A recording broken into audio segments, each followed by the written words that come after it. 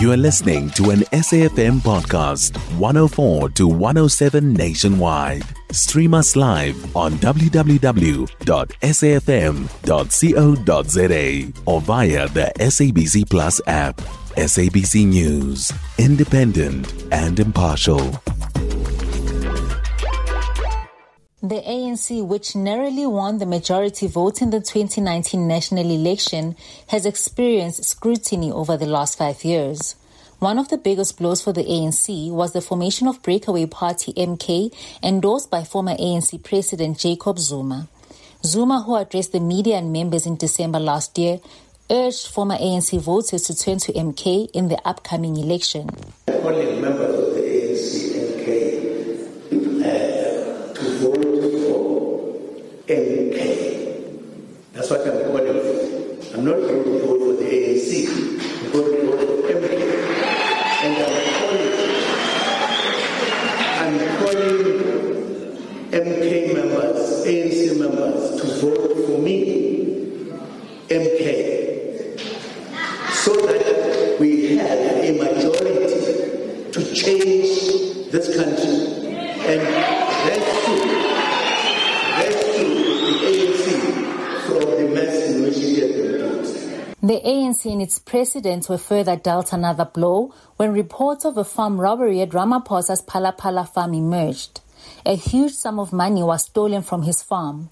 Parties like the EFF raised concerns as to why Ramaphosa did not sound the alarm on the theft. But Ramaphosa assured South Africans in Parliament that he would subject himself to any of the investigations. As regards to accounting to Parliament, I have said that I'm willing, prepared, and able to subject myself to all manner of investigations, as well as inquiries, as well as processes that are unfolding here in Parliament. There is now a Section 89 process, which I have clearly and openly said I will cooperate in, and I will cooperate to the fullest of my ability. This matter has been subjected to a number of investigations by a number of authorities. The other time I counted, there were up to 7 or 8 authorities that are looking into this. In the last election manifesto, Ramaphosa assured South Africans that the party would do all it could to fight unemployment. But statistics released by Stats SA on Tuesday paint a bleak future for the country and its youth. This is as the unemployment rate increased to 32.1% in the last quarter of 2023. Speaking to voters in 2019, Ramaphosa said the party would create jobs each year. At the center of our manifesto is really a plan to create many more jobs and ensure that all workers can earn a decent living by boosting local demand for jobs, investing more in sectors such as mining, manufacturing, agriculture, and all other sectors such as tourism. We will also expand our export markets. We estimate that when we implement all these commitments and interventions, we will be able to create up to 275 additional jobs each year. This we will be able to do, nearly doubling the annual rate of employment creation. The country's rolling blackouts are also expected to take center stage in the ANC's election manifesto. Last year, ANC SG Fikile Mbalula promised that load shedding would be a thing of the past at the end of 2023. But earlier this month, President Ramaphosa told a different story, that a future without load shedding cannot be guaranteed. We're doing all we can to ensure that we address load shedding. It is a constant problem for South Africans, we know that, and everybody feels it, and it's not comfortable at all. In fact, it does sometimes evoke a lot of anger, but as I've said, we do have the resilience as South Africans to keep on ensuring that we do hope for a better time, and a better time is coming. The latest Ipsos polls has predicted that the ANC will, for the first time in 30 years, drop to at least 40% in the upcoming elections. This, coupled with the formation of the multi-party charter and leftist parties pledging their allegiance to Umkhonto weSizwe, may just put a dent in the party's support. I am Sibahle Motha in Johannesburg. And joining us to discuss this further is Professor Bheki Mngomezulu, Director of the Center for the Advancement of Non-Racialism and Democracy at the Nelson Mandela University. Prof, thank you very much for your time.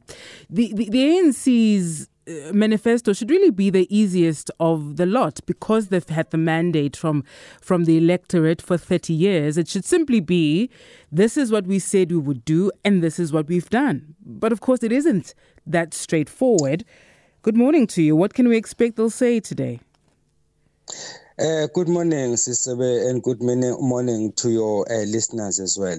Yes, indeed. Given the fact that the ANC has been in power since 1994, you are absolutely right in saying that ideally this election manifesto should have been one of the easiest. But unfortunately, the opposite is true.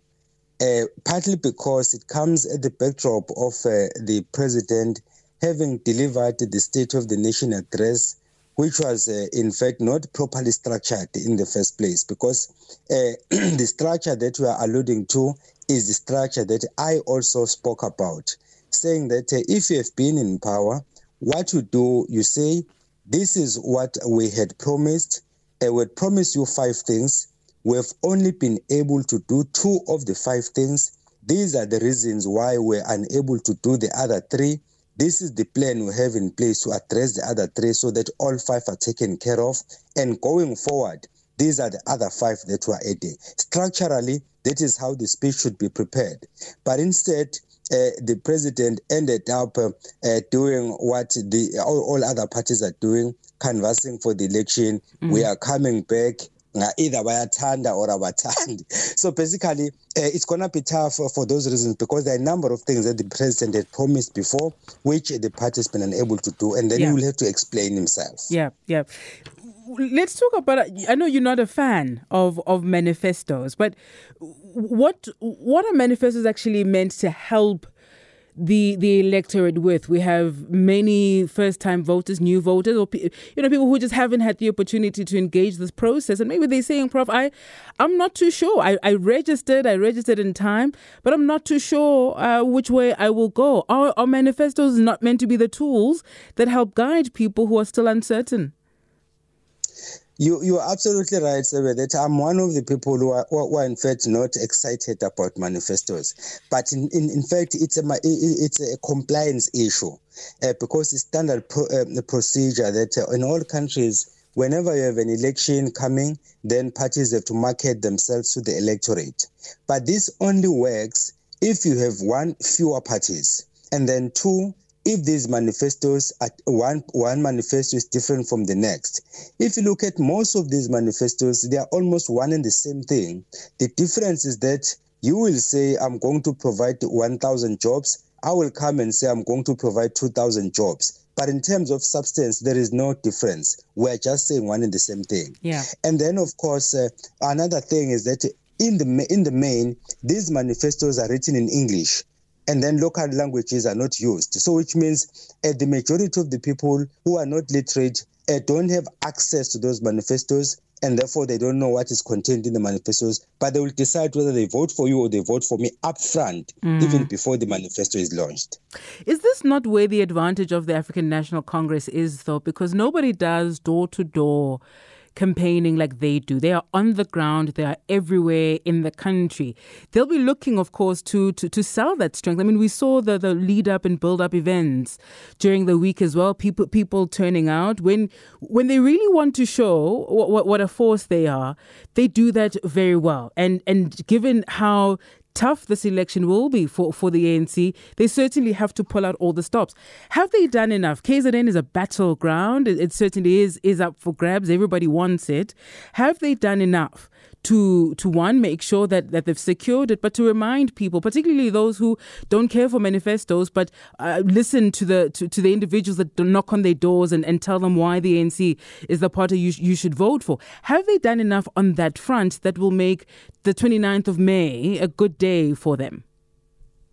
Sebe, you're absolutely right that the ANC has done a good job in terms of canvassing support, more especially in KwaZulu Natal. And the president was elated yesterday, in fact, saying that the reception he has received even surprised him, that he was welcomed warmly and is looking forward to a fully packed Moses Mabhida Stadium, which is going to happen, of course. Yeah. But the question is, did they have to do door-to-door? Or did they have to deliver on the promises that made? Because if you deliver on the promises you have made, you don't even need door-to-door. The money that you use for these door-to-door activities is the money that you should be using to jumpstart the economy. You should be using to assist the youth that is unemployed. You should be using to do a lot of other things. So for me, of course, the ANC has done a sterling job in terms of canvassing, but I don't think they're investing their monies where they're supposed to.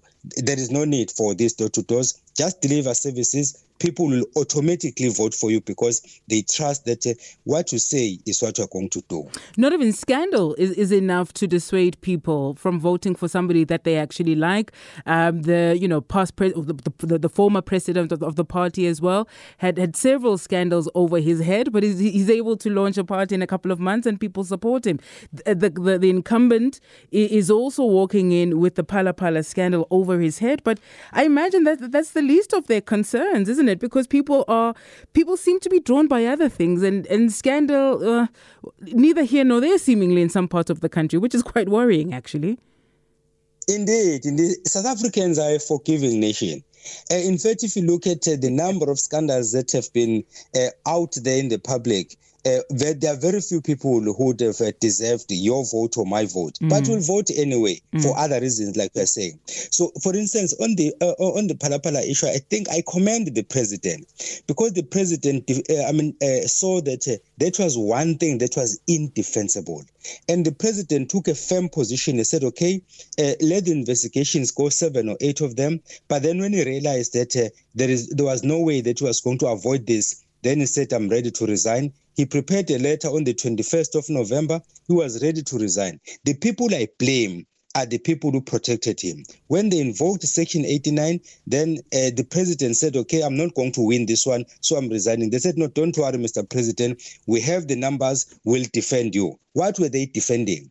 And at what cost to the party? And at what cost to the country? Of course, they saved the president, but did they save the ANC? Did they save the country? Those are the questions we'll be asking for many years to come, long after the president has left office. And history will judge the president correctly that he did a wrong thing, terribly wrong on the Phala Phala matter, but then he used his conscience to say, "I put the country first. I'm ready to resign." People who are going to be blamed by some of us are the people who protected him, even when he had taken a decision that he was going to resign. Professor Bheki Mngomezulu, thank you very much. Director of the Center for the Advancement of Non-Racialism and Democracy at the Nelson Mandela University. You can find SAFM Current Affairs on 104 to 107 nationwide. Our podcasts are available for download on all our digital platforms. SAFM, leading the conversation.